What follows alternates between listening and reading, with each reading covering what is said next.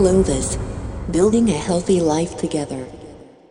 What's up, everybody? Justin Nault here with another Ask Me Anything episode. This is audio pulled from my weekly Facebook Live, which you can catch every Wednesday night at 8 p.m. Central at facebook.com/theclovisculture. If you like what you hear, please subscribe to this podcast and leave me a 5-star review on your favorite podcast platform. Each and every review counts. It really, really helps, and it truly means the world to me. Thank you. As always, this episode is brought to you by Clovis. I am the founder and CEO of Clovis, and I am in the business of changing people's lives for the better. I am a certified nutritional therapist, and I have helped over 1,000 people just like you transform their health and wellness. And I want to work with you. To prove it, I'm going to give you a free 7-day trial, which will give you full-blown access to all of the exclusive members-only content that Clovis has to offer. Just visit iamclovis.com/start.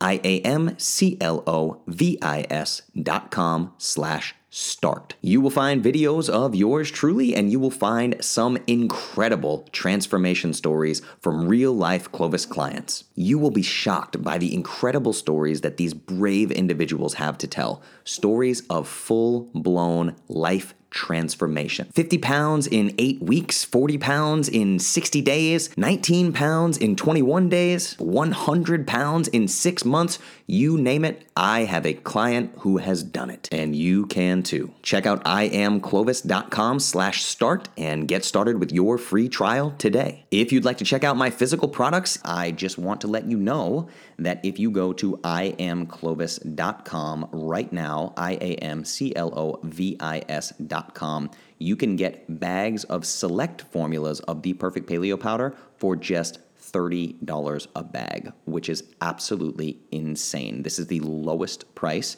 in the history of Clovis, the lowest price I have ever offered on the Perfect Paleo Powder.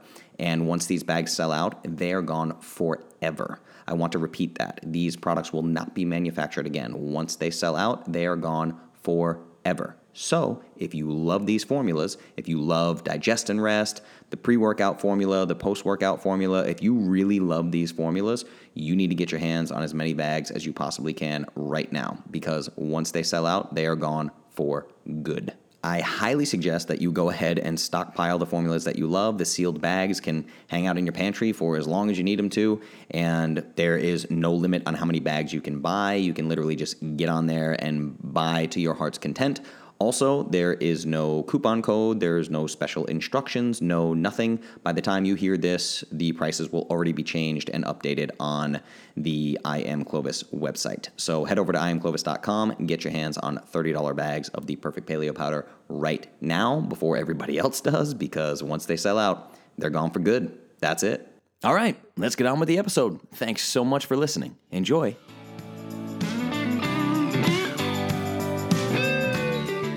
What's up, everybody? It's Justin. Welcome to Live Ask Me Anything, number 89.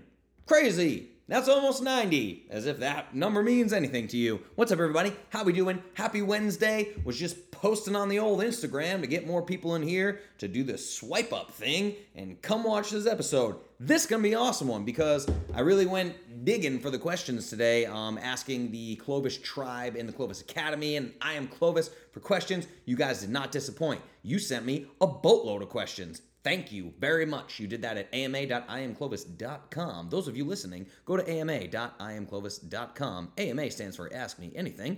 Go to ama.iamclovis.com at any time, day or night, 365. Submit a question, and I'll answer it here. Leave me your name if you want me to say your name. Don't leave me your name if you want it to be anonymous, like if you want to talk about poop or sex or something. Okay? What's up, everybody? Let's make sure we're recording. Yes, the podcast is recording. Good old garage band in my fancy radio announcer microphone. I hope you're enjoying this, ladies and gentlemen. Okay, let's dig in. Who's here? What's up, Lindsay? What's up, Judy? What's up, Laura? Who else we got? Yeah, I do this every single week. Every week on the Facebook Live because I'm on my computer and it tells me the number of people watching and doesn't show me their names. Every time. Makes me grumpy, Facebook. Mr. Zuckerberg, please fix this. Because when I go on Facebook Live on my phone, I can see all the names of the people, I don't know what's going on here. Really interesting. But anyway, we're here and we're going to do some serious damage here, okay? We got a lot to talk about. I don't know if I'm going to get to all the questions. So I took basically all the questions that came in today. I just loaded them into Evernote and I have written them here so I can read them and then I can answer them. But I cannot guarantee that I'm going to get to all of them because some of them are at length, okay? And also, what I want you to do right now is click the share button, share this with your friends, tag people. See, Judy did it. Judy tagged some friends. Awesome. Tag your friends. This is on the public Clovis Culture page, so anybody can see this, right? So tag your friends in this. Tag them. They'll get tagged in the comments. They can see the video. Click the happy face. Click the smiley face. Click the love button. Click the sad button. Click the wow button. All the buttons, all the emojis and stuff. The more engagement we have, the better. The more Facebook knows that you enjoy this content, which they should know at this point because I'm probably creeping up on 300 freaking hours of live videos, right? Ooh, that was a thumbs up from Dad. What's up, Dad? See, I can't see Dad's name, but I know his little icon thingy. Oh, there, Charles Nault joined. There it is. Awesome. Cool. All right, let's dig in here. I'm going to probably going to start with Laura. I think it's Laura, right? Yeah, I'm going to start with your questions, Laura. You're in the hot seat. You included your name on the ama.imclovis.com submission page, so everybody knows who you are now. If you wanted a clarification, just hit me here with some comments. This is going to be good stuff. So let's dig in. Number one, she had a two-part question. Number one is super cool because I'm actually dealing with this in my own life right now. So this was perfect timing. Gotta love the universe, right? Perfect timing. All right, I'm going to read the question to you just as is. After listening to your AMA with Oral Wellness founder Will Revac, I quickly began the process of changing my oral hygiene routine. I love their products and have noticed a big difference in my overall oral health. The obstacle I've run into is finding a holistic dentist. I've checked the Oral Wellness website and they have a guide to safe dentistry, which gives you questions to ask in office before visiting, but I was wondering if there is anything particularly important education-wise that I should be looking for or avoiding. Or if there is a website that you know about for holistic dentistry, like the IFM website to find functional medicine doctors. Of course I know about a website for this, Laura.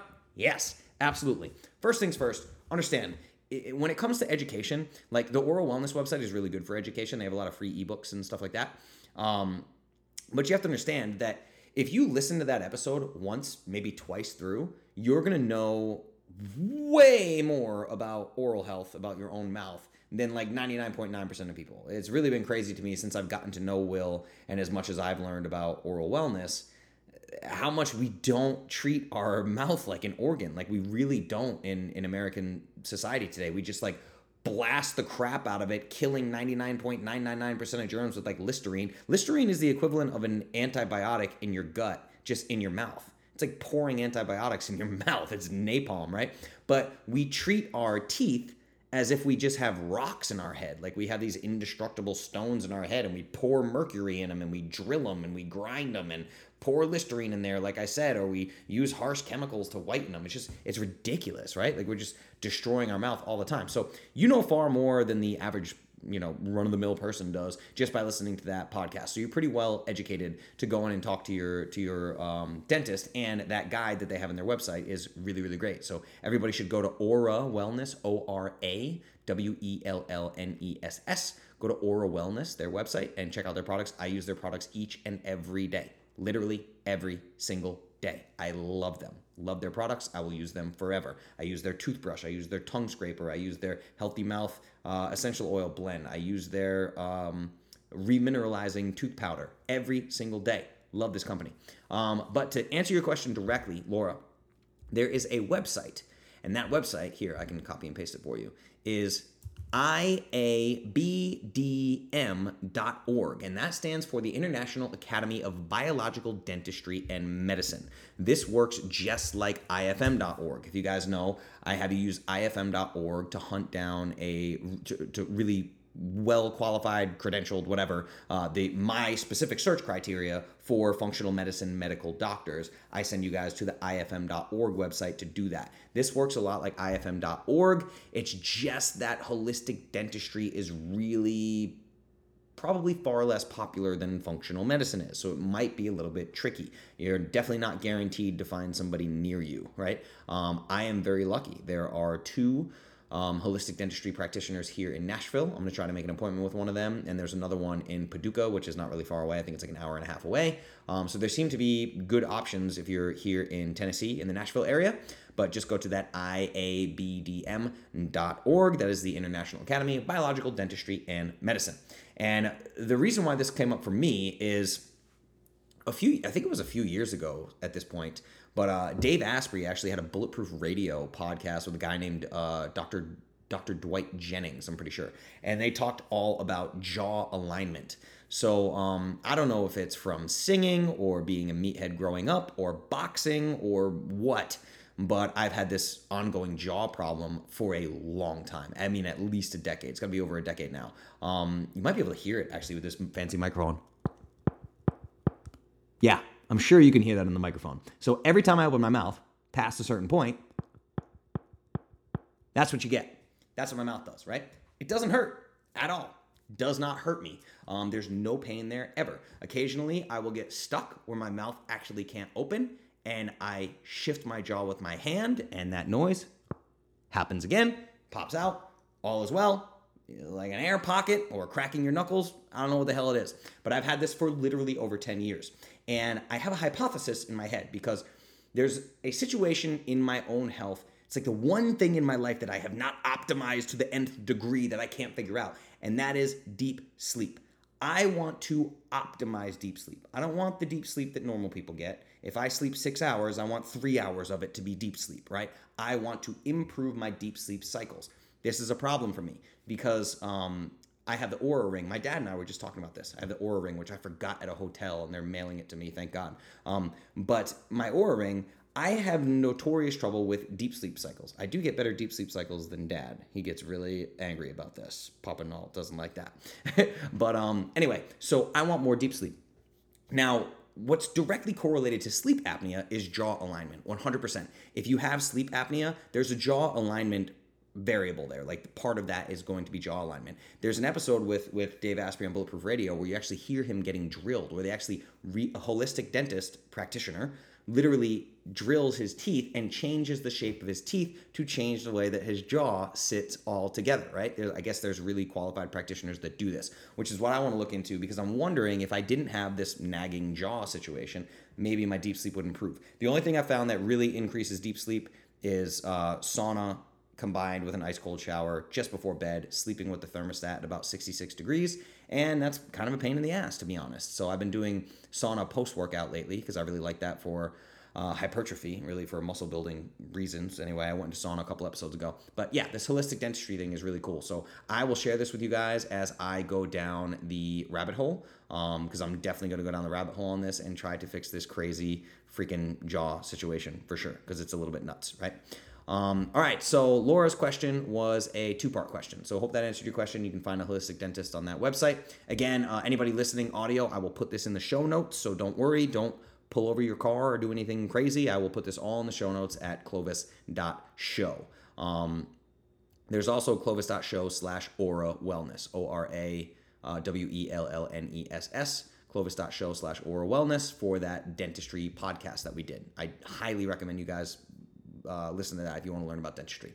So the second half of this question was amazing. Thank you. I like this one. This question is, if we could only read 5 books, what would be the top 5 you'd recommend that have influenced you the most? Well, yeah, this is a doozy. This is a real doozy of a question here, Laura, because I have read hundreds of books, and that is a not so humble at all brag. It's just the truth. I'm a straight up book devouring machine. I've talked about this a lot. Books have just been a huge part of my personal growth, and I'm going to explain that here when I recommend to you the most impactful book of my life. So I have written a little list here that I will share with you guys. But the thing to understand is the question is absurdly difficult because there's one fundamental truth that you have to understand about books. It took me years to figure this out, really. And I could give you a few examples of books that went this way for me, but it took me years to figure this stuff out. You have to understand that it's not the book itself that is the impactful part of this equation. It's the when. When does the book find you?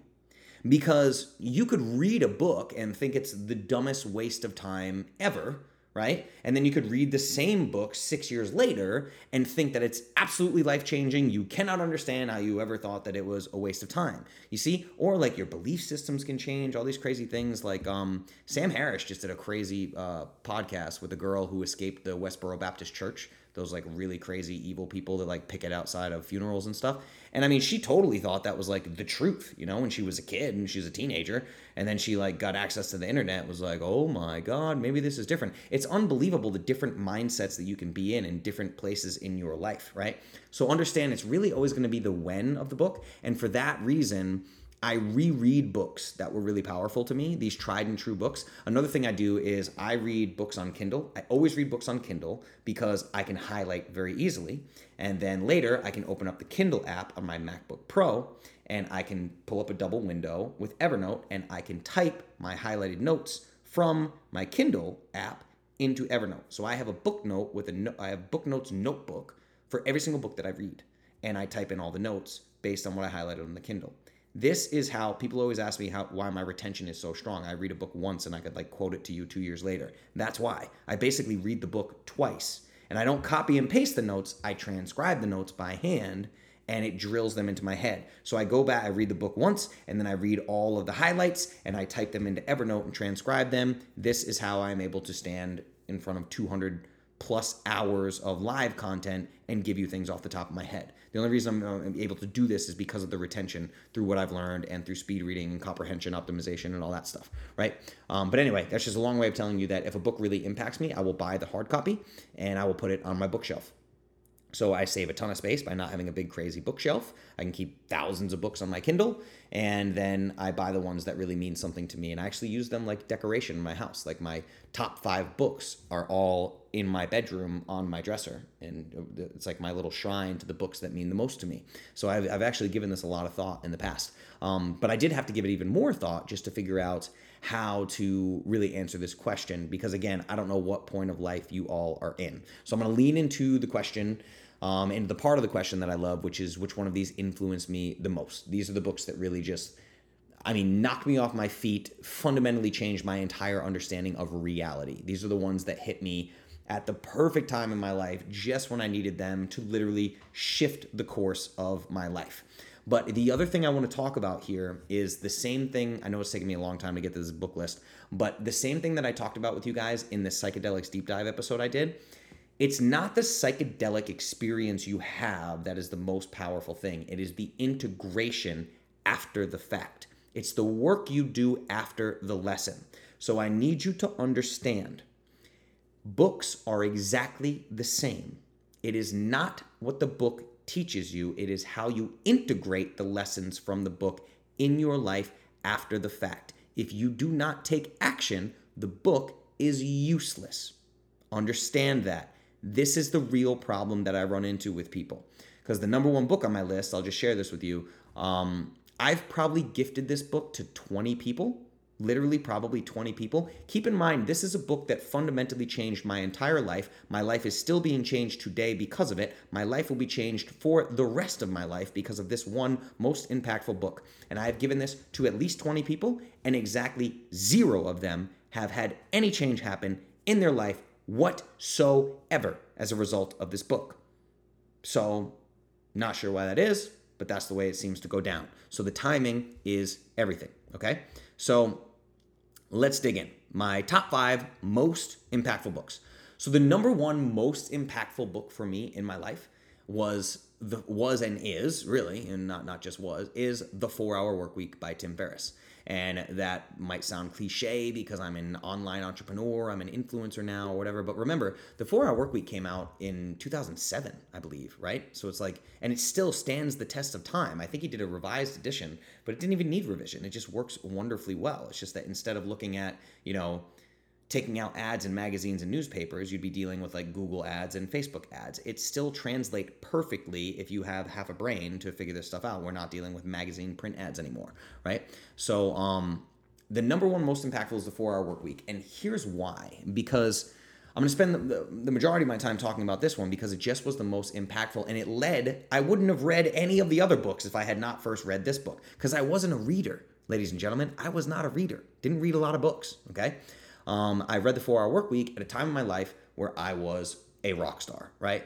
I was partying like a rock star. I was trying to get, I was dealing with Jägermeister sponsorships and trying to get a Rockstar energy drink sponsorship. So I'm just like drinking Jägermeister, drinking Miller Lite, pounding Monster energy drinks. I'm on stage in Middle Tennessee with my band, the Cougar Petting Zoo, which I'm the lead singer of, playing these huge college bars and big venues, selling out 700-person venues, like ridiculous gigs. I had done reality TV at this point, so people knew who I was. I landed a network reality TV show on ABC. I'd been flown out to LA, filmed the TV show in Vegas, had a big party downtown for viewing and like all this crazy stuff, right? And then in Nashville, I was performing probably 6 nights a week at this time, and I was drunk for all of it and just like Mr. Playboy with his groupies everywhere, right? Like it was just a ridiculous time in my life. And I was like making really good money as a musician and all this stuff was crazy. But at the end of the day, I was really, really empty. I was feeling really, really empty, okay? So the party days were really doing nothing for me. But the issue is, the reason why I kind of embraced that life, I know this all now, hindsight's 2020, I embraced that life because I knew from the time I was 13 years old that I was just super different, crazy different. Like I was an entrepreneur, I started a clothing line, I was selling clothes out of my locker, I was, drummer in a band and touring around playing gigs when I was 15 years old. Like entrepreneurship started around the age of 15 and it was crazy, all sorts of ridiculous stuff, right? So I've known my entire life that this idea of the status quo American dream, like I talked to you guys about this, I'll say 2.5 kids and a white picket fence. Like all I knew was that the idea of the American dream made me literally want to check out of this life early. I kid you not. I wanted no part of it. The entire idea, I'm like allergic to it. Like zero part of me wants that for myself at all, right? But I digress. So I spent my entire life feeling really different, astronomically different from everybody around me. But you have to remember that this was a point in time, small town Coventry, Rhode Island, this was a point in time where if you come from a small town, it's next to impossible to know that there are even like-minded people like you in the world. Why? Because I'm 33 years old. I remember when the internet was invented. Like I literally remember when the internet came out, dial-up AOL and all that, like it was crazy. So you have to understand, like the first 14, 15 years of my life, there was no Google, right? There certainly wasn't like Google to find Audible books or podcasts. Even by the time I went off to college, there's no YouTube or podcasts. This stuff is really brand new in the grand scheme of things, So all I'm trying to say here is like I really had no way of knowing that I wasn't the only real weird one. I had no way of knowing I wasn't the only weird one. And it's hard for like this up and coming generation, the generations after me, to understand what it was like to really just not know that like-minded people were even a thing. You're just surrounded by people. Everybody seems to be very normal, doing the same thing. And you know in your heart of hearts that you don't want what they want, right? So you just feel really different. So I always felt really isolated, even though I always had a lot of friends around me. Like I had a ton of friends growing up, right? I was a popular kid. But luckily, I was also super talented, and people loved that. So I was able to become this, this kind of rock star figure and live everyone else's dreams of like being on stage and landing a TV show and making money, doing what you love, etc. Right? But again, I felt feeling really, really empty because I didn't know any better. I knew that it was either normal, 9 to 5, white picket fence, all that, or crazy rock star life. I thought those were like the only two options. I didn't know there were any other options besides like famous party animals or celebrities and normal people. That's all that I thought existed in this world, right? So at one point, I was living a ridiculous life. I was drinking by myself a lot at the time, and I had $25,000 in cash literally stacked in rubber bands in a safe in my room. And I was like, I should probably figure out what the hell I should do with my money. Like my dad and my brother seem to know what's going on with money. Maybe I'll ask them or whatever. And I literally was just Googling investment books and came across the 4 Hour Work Week. And I have no idea why I decided to read it, because it's really not a book about investing. It just like seemed like a catchy title and a weird phrase, right? So it said the new rich, becoming the new rich or whatever. I was like, cool. So I picked it up and read it. Can't remember why. But then all these ideas from the book, like lifestyle design that I always talk about, the idea of the new rich, people making money online, people ditching the status quo. There's stories of people making all their money online, pulling their kids out of public school and deciding to educate them, wisdom through experience, educate their kids by traveling the globe with them. It introduced me to speed reading. I took a speed reading course, fundamentally changed my life forever. And it was only after reading the 4-Hour Workweek that I decided I was going to invent a product. I was going to invent a product and sell it on the internet. Lo and behold, the universe comes in as well. And the rest of my story happens, as you guys already know. The traumatic experience with my niece being born, this and that, the birth of paleo powder, all the universe came in, kind of worked synergistically. And then there's paleo powder and Clovis, right? But the point of this long ramble is to tell you that the 4-Hour Workweek was the single most impactful book I've ever read, because for the first time in my life, I learned that there were countless people like me all across the globe. People who were just like me, with the same concerns that I had, who wanted nothing to do with the status quo, right? So in a way, the way I like to word it with the 4-Hour Workweek is the 4-Hour Workweek was the first book that gave me permission, quote unquote, not that I needed it, but I guess mindset-wise I really did. It was the first book that gave me permission to be my true self, to explore things that were different than the status quo. And from the moment I finished that last page, I set out to find exactly who my true self was, right? And I've been on that journey ever since. That was really like my first step towards self-discovery, which became a journey of self-love. And as you guys know, Clovis is just me sharing what I've learned along that journey. I just share that with you.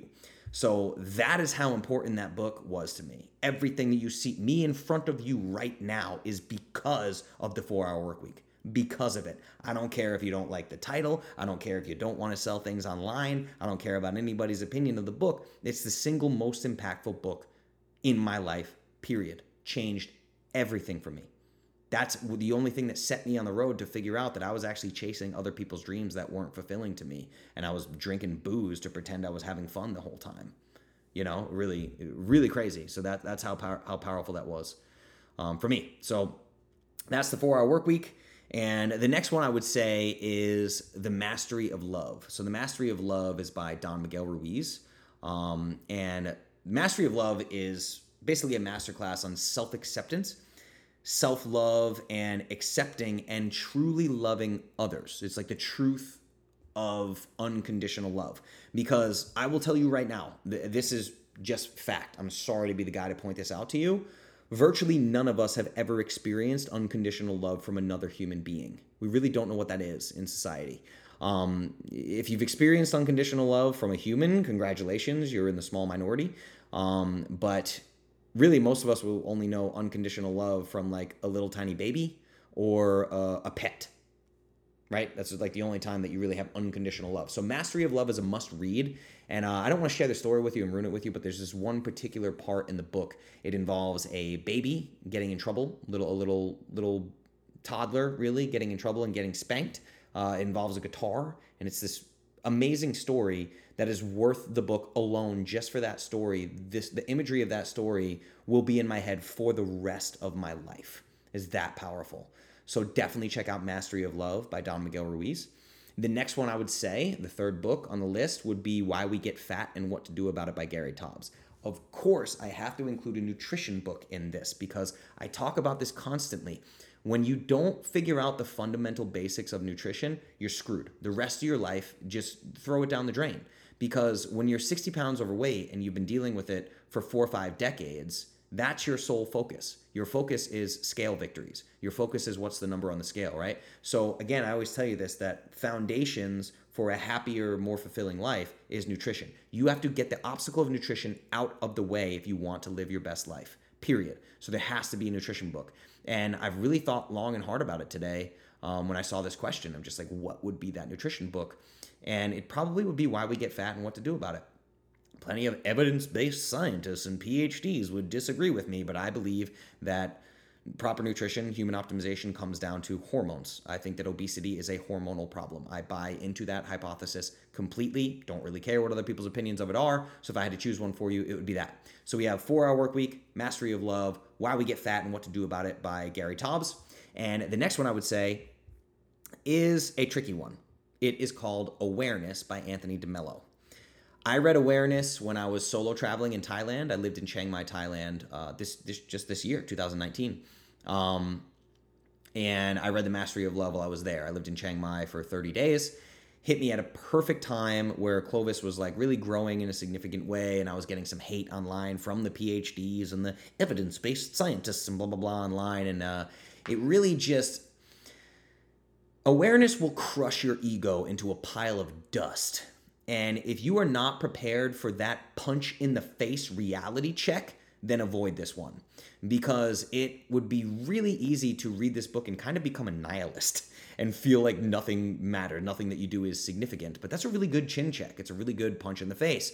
Even though it's not about nihilism at all. It's actually written by, I think DeMello is a Catholic priest, I'm pretty sure.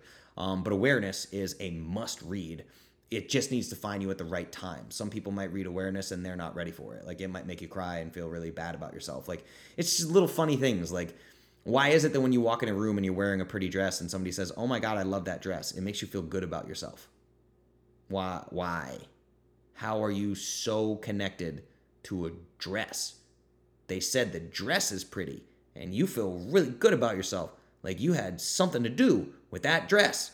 Or you walk into a bar and you have a New England Patriots shirt on and people like you because of that. It's like just these little insanities of life that you it really puts life into perspective for you. So pick up the book Awareness. I think it's amazing. That's probably one of my top 3 for sure. And that's the thing. These are all categorized: nutrition, mindset, whatever. 4-Hour Workweek's most impactful. Why We Get Fat and What We Do About It for nutrition. Mastery of Love for the mastery of love. Awareness for your ego check. And then my single favorite book of all time is The Alchemist. That's it. The Alchemist by Paulo Coelho. It's fiction, it's super fun, and it also, I've said this a lot, is the single best self-help book of all time, in my opinion. It's absolutely incredible. Anytime I talk about the universe and things like that, I'm really talking about the omens, which is the concept in the book of following the omens, and it's really just unbelievable. So that's it. I'm ranting now, but that is my top 5. So I would say the 4-Hour Workweek, Why We Get Fat and What to Do About It, Awareness, Mastery of Love, and The Alchemist. I'm trying to remember these. So those are the top 5 books for me, for sure. And that might change over time. You know, I'm reading constant books. I think I'm reading 3 or 4 books that I'm in the middle of right now. All really, really different. One is a religious book, actually about Christianity. Another is about spirituality and channeling, which is way out there crazy. I'm reading Dave Asprey's new book, Superhuman. I just finished up Ultra Learning, which was a great book. So yeah, there's lots in the works and lots that I'll be sharing with you guys in the future. Really, really cool stuff. What about parents loving us? Isn't that unconditional? No, not even close. That is probably the single biggest myth ever, is your parents will lead you to believe that they love you unconditionally. This is not true. It cannot be true.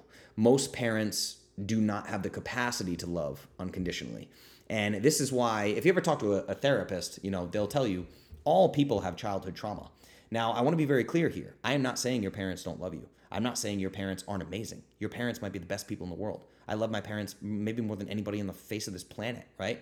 Doesn't mean they were perfect. I've had these conversations with my dad a bazillion times. Dad's one of the best people to talk to about these things because he's so open-minded.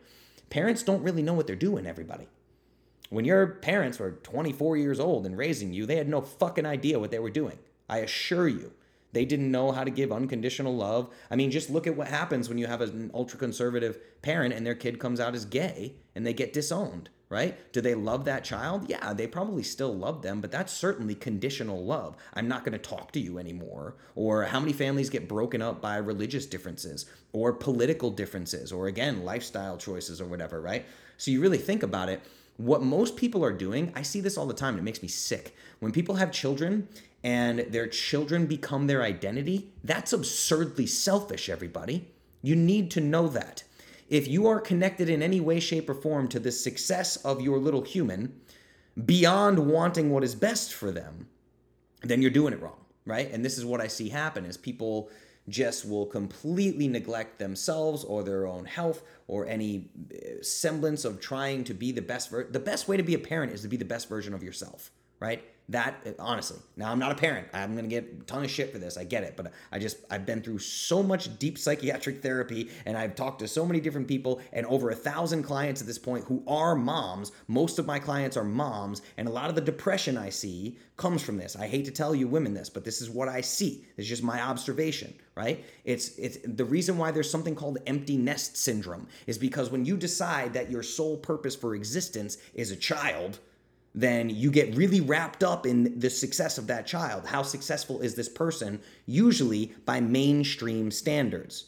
Does your kid go to college? Does your kid have a good job? Is your kid married? Do they have grandbabies? Do they do this? Do they do that? Are they the sexual preference that you want? Do they follow the same religion that you do? Do they follow the same political leanings that you do, right? We see this stuff blow up all the time. It's insanity. Right? So, yeah, I would argue that conditional love is very, very difficult to come across in today's society. Very, very hard to come across. Chris, do you ever read and or find any value in fiction books? Yes. So, I don't know when this comment came in. I can't see the time. But, yeah, my number one recommended book of all time, my favorite book of all time is The Alchemist, which is a fiction book. I'm actually reading a great set of short stories of fiction right now called Exhalation. God, I wish Ted Chiang, I think is the guy's last name, called Exhalation. I'll put it in the show notes. It's freaking amazing. I like to read fiction books before bed. One of my favorite fiction books of all time was The Martian, and then it came out, was a Matt Damon movie, and the movie was incredible. Ready Player One, like hands down, one of my favorite fiction books of all time. I was really excited because Ready Player One and The Martian were the first two books that I read before the movie came out. Like, that's really rare for me in my life. The only other thing that happened for was the Da Vinci Code. I read like the whole series of the Da Vinci Code when I was living in Boston, and then the movies came out with Tom Hanks and like were really cool, exciting movies. So anyway, yeah, I do love fiction, and I totally see really, really good value to be gained from reading fiction books. Absolutely. And I tell people to read fiction before bed. Like, before bed, you shouldn't be reading like a self-help book or a nutrition book or a business book. Like, you don't want to grab a book like Ultra Learning or Becoming a Superhuman and read that before bed. The wheels are just going to spin in your head endlessly. So I actually have a lamp next to my bed that's red. I have a red light, and I read fiction, try to read fiction before bed. Doesn't always happen, but I try to get to it. And Exhalation right now is awesome. So I'll put that in the show notes for you guys.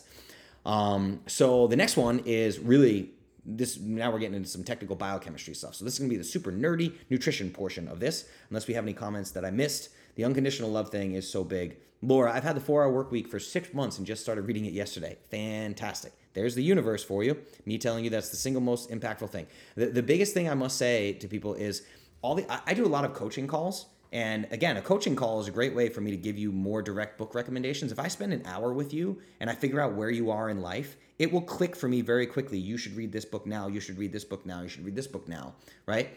I just need to know where you are. I need to talk to you. The coaching calls are fantastic. Most of my coaching calls, we're talking about career, fulfillment, happiness, family, all these kinds of issues, unconditional love, parenting. I really talk about a lot of these things in these coaching calls. And what I find is that most people are just really unhappy with where they are in life, which is not surprising. Polls show that 80+% of people in America hate their jobs. Not only do they not like their job, they hate their job, and they think their job makes their life worse. But they stay there because it's comfortable. Right? So people are just doing it wrong. So all these coaching calls tend to dig into this stuff. So if you ever want to go deep, we should do a coaching call and we should talk about this, because it's my belief that in 2019, if you're still getting in your car and driving to a place to work for 40 hours a week, to lose 40 hours of your life, and you're making less than 6 figures doing that, you need to fucking reassess. Because, I mean, it's just, if you're making less than that and giving up that portion of your life, the risk versus reward is so absurdly lopsided. Now, again, this is just my opinion. Remember, don't shoot the messenger here. This is my opinion. You can take this or leave this. But if you're getting paid 28 grand a year and you're giving up 40 hours of your life per week, you can do better on the internet. I promise you.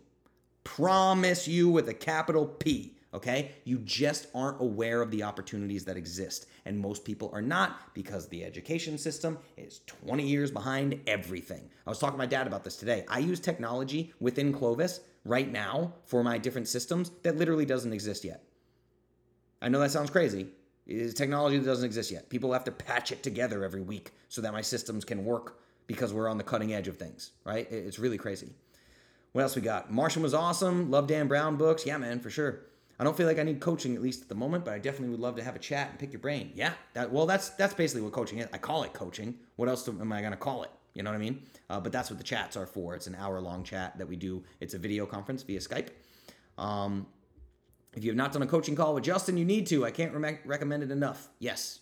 Thank you, Laura. I appreciate that. Thank you for the plug. Okay? All right, so now let's dig into some nerdy nutrition stuff because we got time left. This one's pretty cool, and this is going to let me jump into a bigger conversation really around genetics testing. And I have a whole podcast with Dr. Anthony J coming out about this. I'm parched. Just a second. But we're actually going to do some really cool DNA sequencing and do some Facebook Live work with that, with Anthony J Live, where we're going to sequence my DNA with you on a Facebook Live. So we can really go deep on this stuff because there's a lot of nonsense in that world as well, right? 23andMe doesn't really know what they're doing with the data, et cetera, et cetera. But anyway, let me get in this question so you see what the heck we're talking about here. This question's from Nina, and it says, "Hi, Justin. My blood tests show my homocysteine levels are quite high. On a scale of 5 to 15, I registered an 18.4. Not good, okay? I'm waiting on genetic results for MTHFR. In the meantime, could you touch on why methionine-rich foods like red meat do not contribute to high levels of homocysteine? I have not seen a functional medicine doctor yet. Hint, hint, keep that in mind. I have not seen a functional medicine doctor yet, but the nurse practitioner who went over my results with me told me I may want to cut down on meat consumption, which was, of course, a big red flag for me. Excellent job, Nina. To her credit, she did order almost exactly the labs you recommended. Sorry if this question is redundant. Life has been crazy. I'm behind in AMAs. As always, thank you for your passion and dedication. First things first, you did great here. The red flag is a huge red flag. Yes, this person is completely wrong. The nurse practitioner is completely wrong, and I'm going to dig into this with you here. Don't worry about the homocysteine level in terms of red meat. You need to worry about the homocysteine level significantly, and you need to follow Clovis. We simply must remove the inflammation from your body. As long as that level is there, you are at risk for all sorts of things. The only thing that I will say is that cutting back on red meat is not the way to get there. So let's dig into this. Call your nurse practitioner out for sure and just say you don't buy it because it's just inaccurate, right? So there's this long-held belief that methionine is contributing directly to elevated homocysteine levels, right? But methionine is basically, homocysteine itself is really just an amino acid. It's a biomarker of what we call systemic inflammation. So if you get like an inflammation panel done, there'll be like homocysteine on there. The one you guys hear me talk about a lot is HSCRP. That is C-reactive protein. I really like looking at C-reactive protein. If you work with a practitioner like Paul, a really good functional medicine doctor, they're going to want to see homocysteine and C-reactive protein. I'm going to tackle this MTHFR thing separately because I know you're just waiting on results. So you're not really saying that you're concerned about your results or anything, but we'll dig into that. But the thing is, if you were to look at all of the evidence, if you were to go through all the evidence suggesting that a high methionine diet, and thus which would mean a high animal meat diet, because that's where you're getting methionine from, is if you were to find me all the evidence that says that that raises homocysteine, it would be an absurdly small number of studies, and I'm going to use rabbit ears on studies, right? Because what you'd be bringing me are not studies at all. There's this clip that I just put on Instagram, the Lies My Doctor Told Me podcast with Ken Berry, where he talks about food frequency questionnaires. It's just bottom of the barrel garbage science. Peter Attia says this as well. Epidemiological studies from these food questionnaires, he literally calls it bottom of the barrel science. If there's one thing we know, the crappiest science on planet Earth basically is epidemiology, food questionnaire, scientific quote-unquote studies. This is the only type of evidence anywhere that says that these methionine levels are raising your homocysteine levels, okay? This is coming from food questionnaires, right? Now, even in this case, the food questionnaires barely even show correlation, let alone causation. They can't prove causation. I've told you guys this before in episodes like Bad Science. Epidemiology cannot show causation, right? So one of the most widely cited food questionnaires about this homocysteine levels in red meat shows zero correlation between methionine levels and homocysteine increase. The other one shows a very, very weak correlation, right? So this is kind of a wash. They can't even find correlation, let alone proving causation, right? So what you should do here, not in an argumentative way, you don't need to start a fight with the person, your doctor or whatever, just go to the nurse practitioner and be like, where did you get that from? Why do you think that me eating red meat is going to raise my homocysteine levels? Can you please show me the evidence that proves this? And go listen to the podcast episode with Dr. Ken Berry, because he tells you the exact words to use when challenging your doctor in a polite manner, but really challenging in a way that forces them to think and lets them know that you give a crap about your own health, right? So ask them, where did you get this evidence from? Because what happened is they are simply parroting something. This nurse practitioner is parroting something that she heard a doctor higher on the hierarchy than she is say once upon a time. And she's just repeating it. That's it. That's where this bad information comes from. It's just people parroting things that they haven't looked into themselves, right? So there's really no science showing this. Now let's dig into the actual science, because here's the truth. There is an actual randomized control trial. As you guys know, this is the gold standard of nutrition science. And I can share this in the show notes. But what they did was they compared a low protein, low methionine diet to a high protein, high methionine diet, and its direct impact on homocysteine levels specifically. This is exactly what you're asking about, Nina. And the result was that the high protein group had a 25% lower homocysteine level.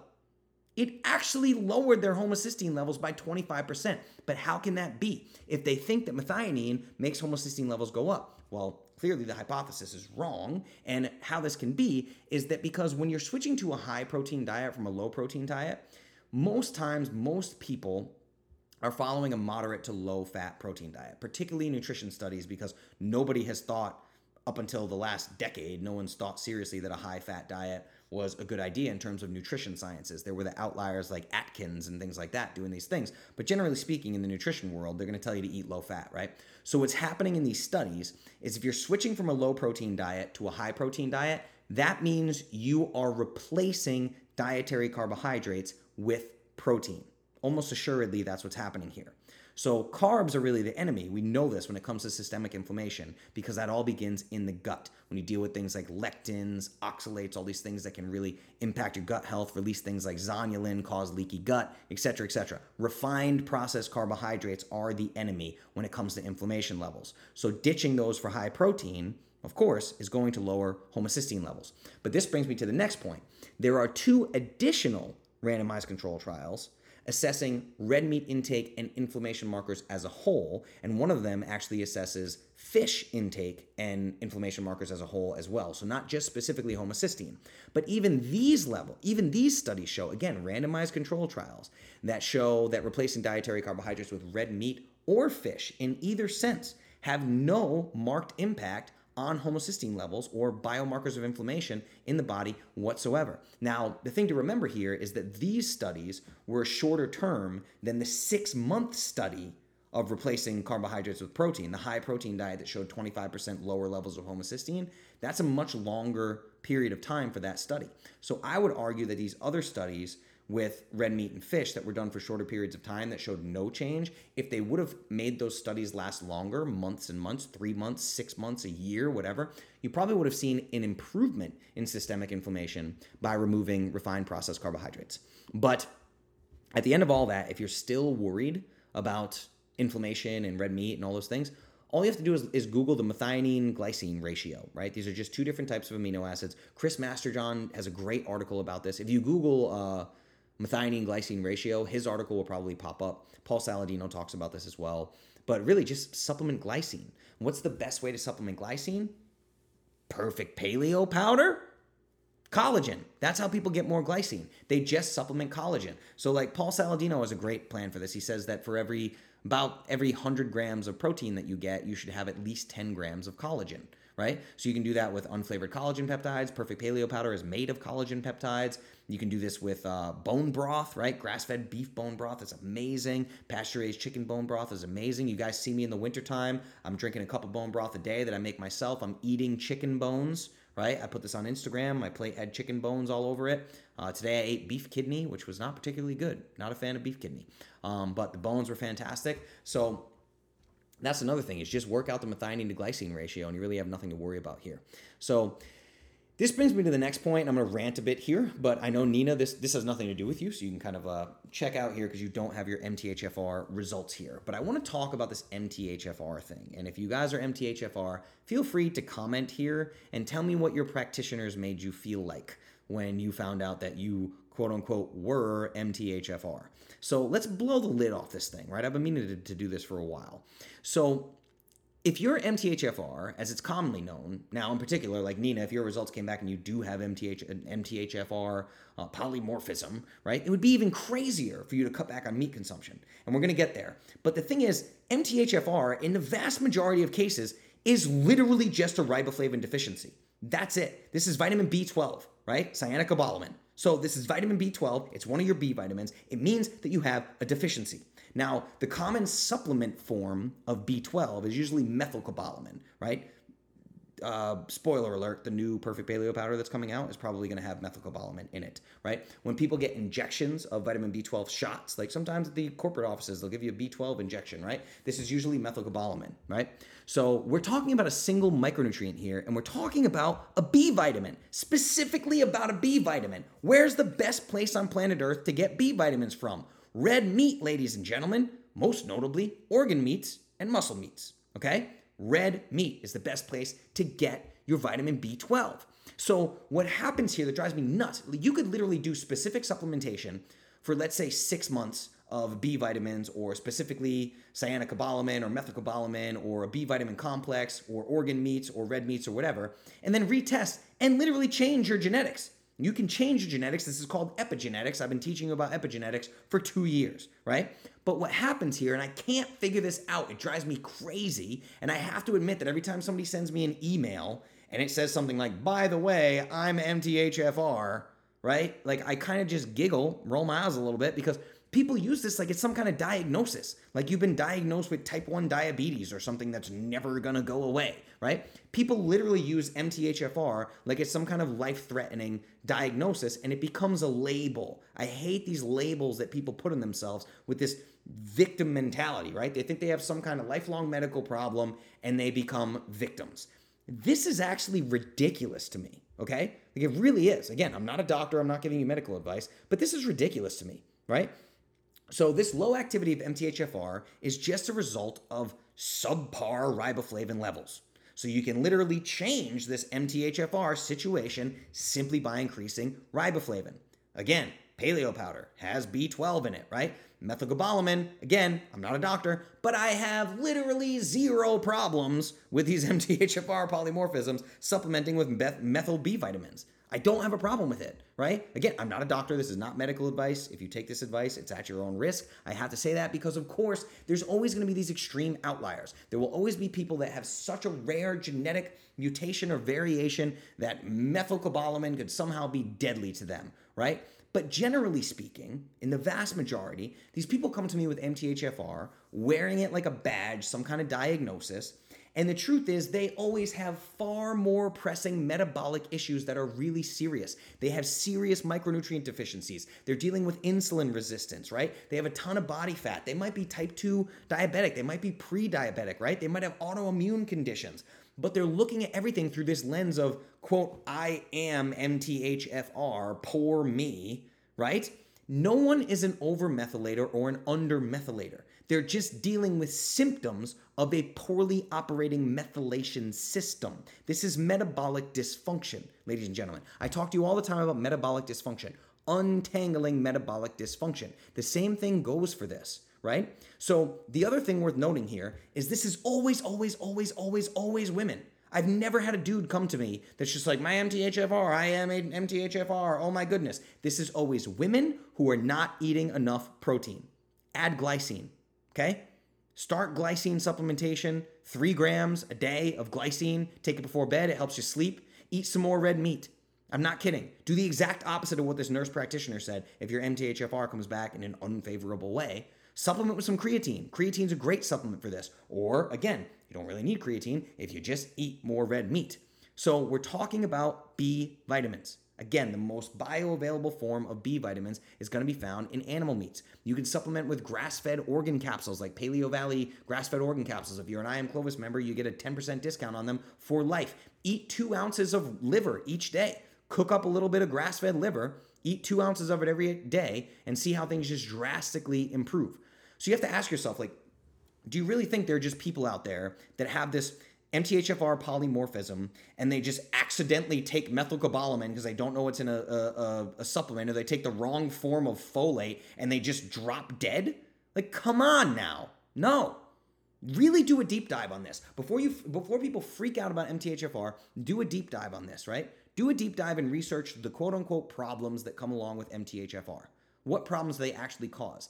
Outside of potential complications with like nasty pharmaceutical drugs, what's the problem? The MTHFR polymorphism or the fact that you're swallowing SSRIs, right? Like you're going to be really hard pressed to find anything truly scary about this MTHFR thing. It's estimated up to 40% of the population has an MTHFR polymorphism, right? So go ahead, do the research, and feel free to bring me what you have found. I will gladly change my mind on this. But the reason why I'm ranting about this is because of the way that Nina has said, like, I'm waiting on gene testing for MTHFR. Why?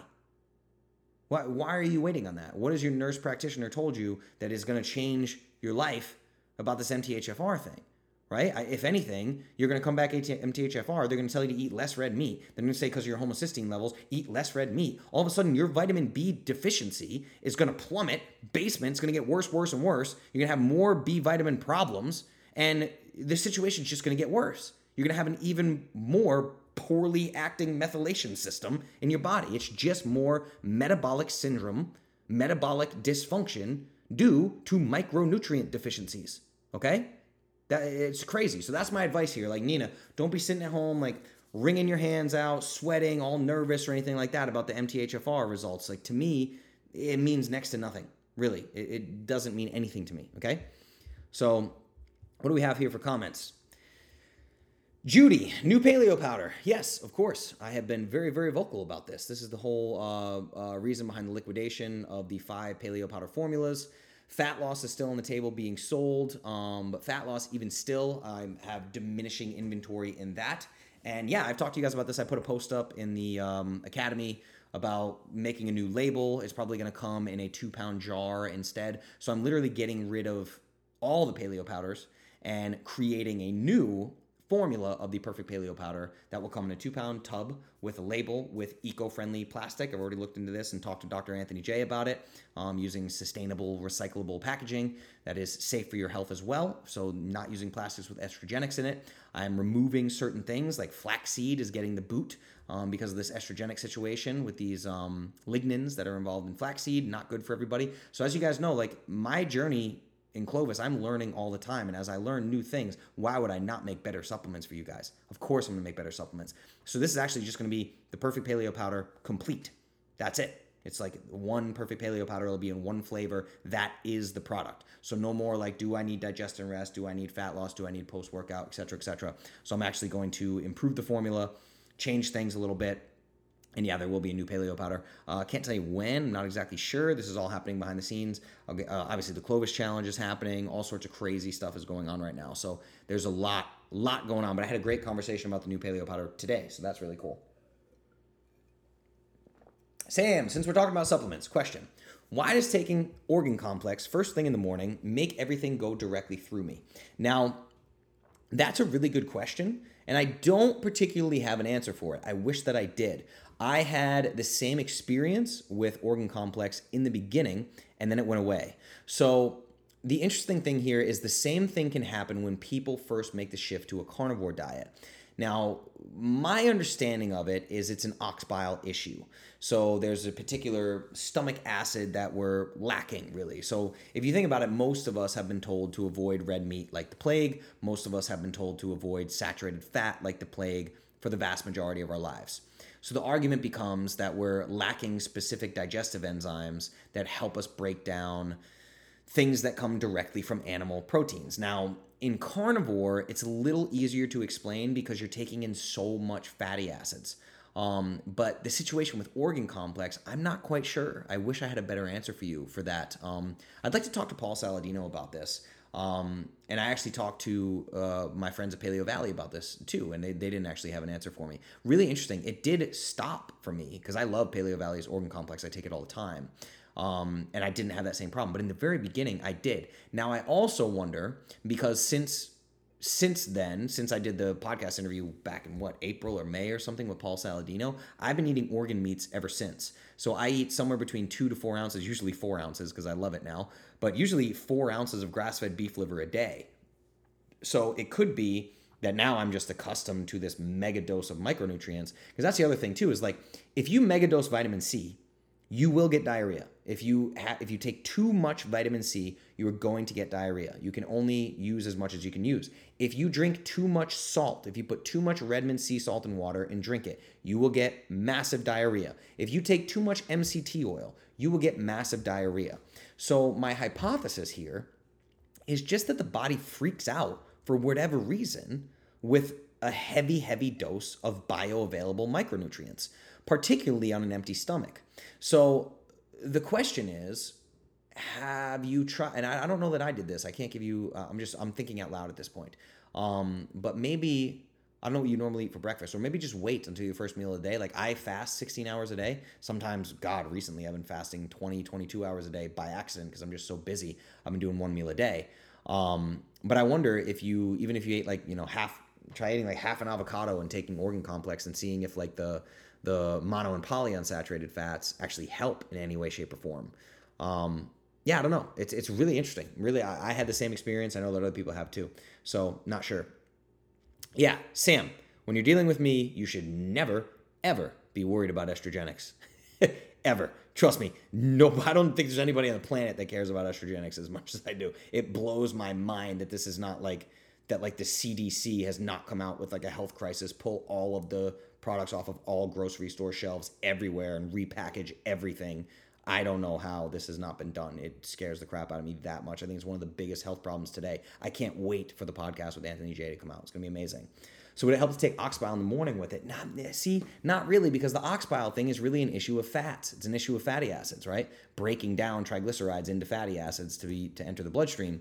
I really don't think it makes sense to take a digestive enzyme when you're just dealing with, freeze-dried organ complex. It's not like you're taking in 100 grams of saturated fat, right? You're probably not even taking in a gram of fat, really.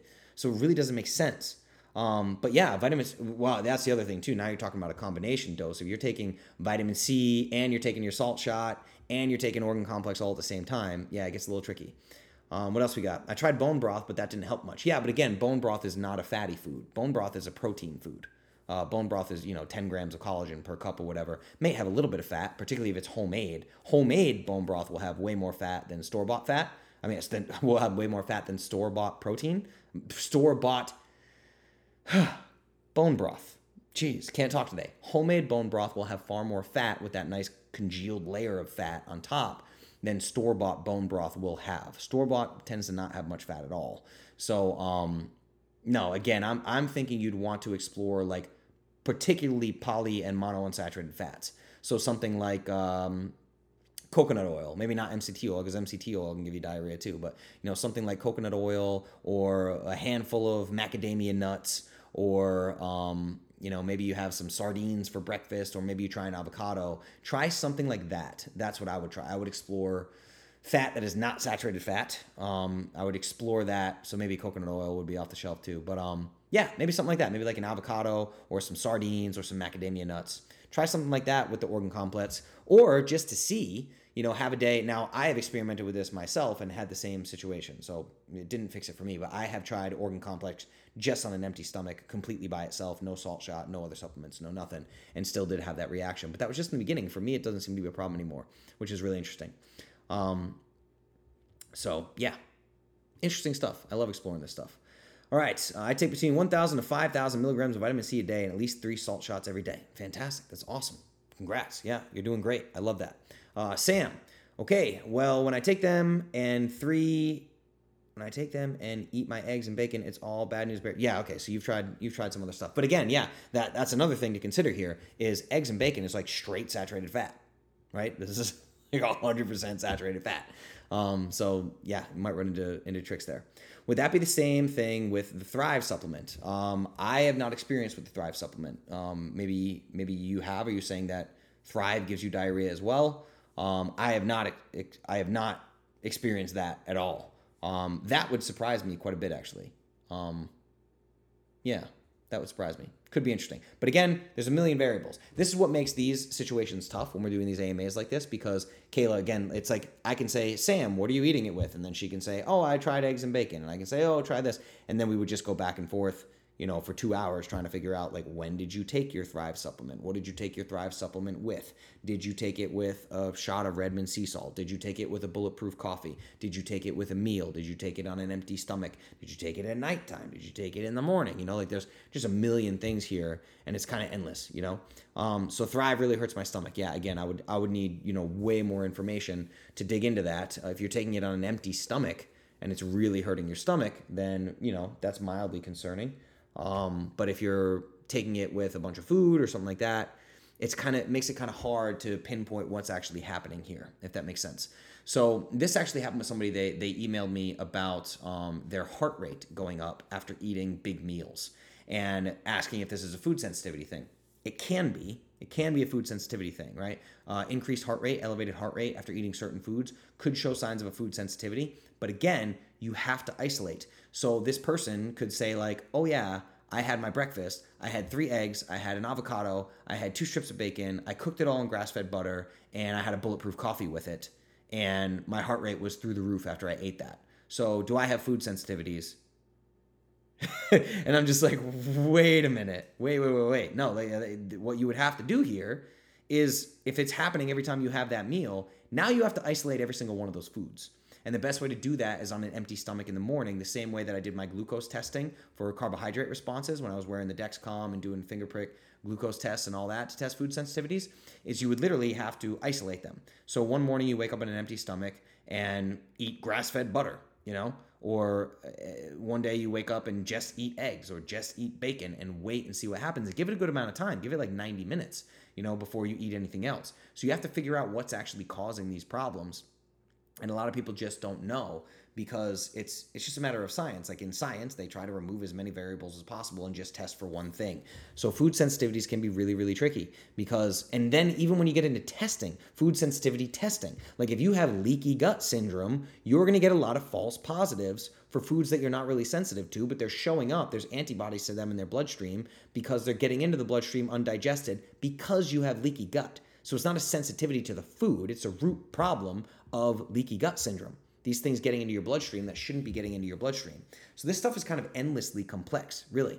And the other thing to remember is when you're starting something new, like a Just Thrive probiotic, or you're starting like their prebiotic dietary fiber, or if you're trying not Just Thrive, Paleo Valley's organ complex or anything like that, there also may be an adjustment period too, where you might just have to, kind of deal with it. The same thing happens with carnivores. A lot of people switch to a carnivore diet and give it up almost immediately because like I had the same thing happen. Now, to be clear, on my carnivore journey, I am not strict carnivore. Just so you guys know, I am not strict carnivore. I've added in foods that are not carnivorous, right? I have black coffee, I have MCT oil, I have grass-fed butter, I have avocados, I have fermented sauerkraut, I have Bubby's fermented pickles.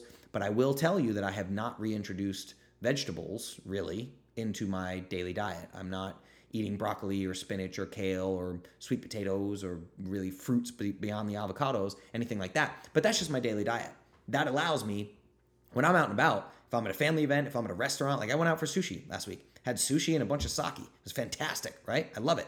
So I actually love the freedom that this carnivore-ish diet gives me, because when I'm alone, virtually 100% of the time, I just eat this strict diet. It's amazing. And then I go out and kind of can do whatever I want. And my gut health is basically bulletproof at this point. Like I haven't found anything that sends me running to the bathroom anymore, which is really crazy. But there was a real hard transition time where I went carnivore, just basically 100% red meat, and just dealt with diarrhea constantly. It was awful. It was awful. And I would not continue it for that reason. Like I wouldn't. And I've done a really good job of reintroducing wild caught fish. I'm now eating pasture-raised chicken a lot more. I'm still eating red meat every day. I'm still eating organ meats every day for the micronutrients, still eating egg yolks and all that. But I really have kind of shifted my approach to this kind of protein-centric, carnivore-ish type diet.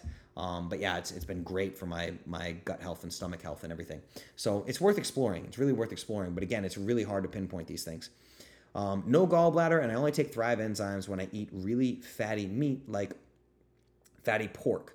Don't need it anymore unless it's pork. Oh, are you talking about the Thorn? You're probably talking about Biogest, the enzymes. Thrive is the probiotic. I think you're probably talking about Thorn Biogest, which are the digestive enzymes that I recommend when people don't have a gallbladder, which is amazing. That's really cool that you're really not having problem having a problem digesting these things. So if you eat pork, you use digestive enzymes. That's really cool. It's good. And it's great to be self-aware and that you've kind of explored this and you know these things about yourself now. That's fantastic. Like, this is exactly what I want you guys to do, is be your own detectives and find out what works for you. Now, the other thing is, a lot of times I'll get people that tell me these things like, oh, I'm having diarrhea, or I'm having this, or this supplement's causing me problems, whatever. And then I ask them, question one, I would say, are you following Clovis? I got to say this, everybody, tough love. Notoriously, you all come back and tell me no. You say, no, I've been eating like an asshole for the last 3 weeks, and then I took my Just Thrive probiotic and I had diarrhea. And I'm like, oh, okay. Or like, I get that a lot. This really happens a lot, regularly, even with like Clovis OGs who've been in the game for a long time. And they're just like, oh yeah, I'm having XYZ problem. And I'm like, okay, cool. Well, so you're hitting your macros every day and you're following the approved foods list. And they're like, oh, well, no, I haven't tracked anything in like several months now. And to be honest, I haven't been completely Clovis, and I've gone off the approved foods list, and I've been drinking a lot of alcohol, and I had some soda, and blah, blah, blah, and I'm like, okay, what are we talking about here, right? So you still have to go back to basics. Whenever you're dealing with a situation that's unusual, make sure you're back to basics, right? Get your shit together, and then let's talk about these little fluke things that are happening, right? That's a really big deal, guys. Self-awareness. Read the book Awareness as well, because it will kick you in the face, right? Most of the time, we kind of know where our problems are stemming from. But yeah, in terms of, like Sam and I talking about the Paleo Valley complex or things like that, it's like, I know how strict my dietary protocol is, and it is very, so for me, when something like that pops up, I'm like, oh, this variable caused this thing faux show. Let me figure out why this is happening, because I know that my daily routine is just locked down, right? But anyway, yeah. So I think that's it for today. I just realized I went way over. It's 9:11, everybody. But thank you so much for an awesome AMA. These were great questions. There were several other questions we'll get to. I'll probably jump on and get to these next week. There was a question about mindset. I had a question about health insurance, how I handle health insurance, and I can go into that and teach you guys how to set up that system, because I think that's really valuable. But anyway, we'll duck off for tonight. We've been about an hour and 10 minutes in. So click the happy button, click the like button, click the love button, all the things. Go download the Ken Berry podcast. Also, let me just type this here. Go to clovischallenge.com. Go to clovischallenge.com. Buy yourself the Clovis Challenge. Even if you're a Clovis OG and need to get back on track, you will learn something, I promise you. It is a 21-day email series with a lesson each and every day. You get access to a Clovis Challenge members-only area. That is videos, resources, podcast, 3 different ebooks that you download to work you through the program. There's a couple of actually activities, like workbook activities inside of these PDFs.